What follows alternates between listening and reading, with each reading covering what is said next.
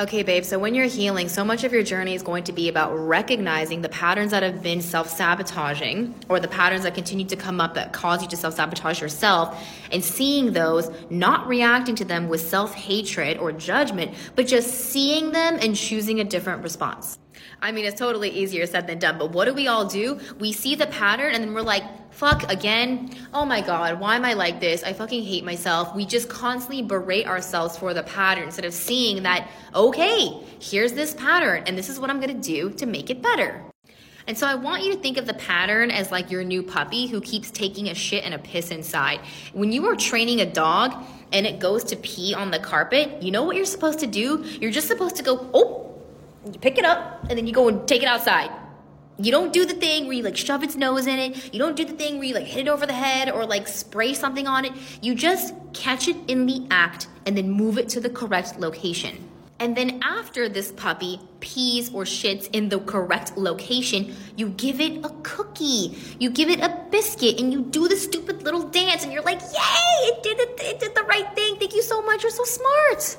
We are animals too. Did you forget that? We are animals too.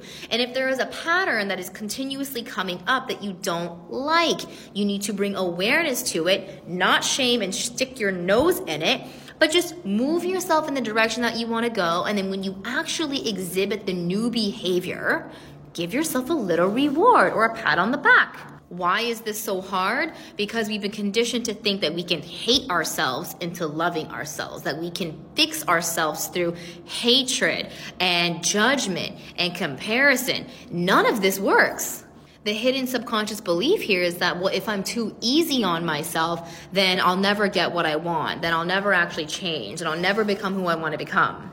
And that's just simply not true. And so the invitation for you, if you're still watching this video, is to treat yourself like the animal that you are, with kindness. We don't abuse animals because that's mean and terrible, and that is not acceptable for us to do.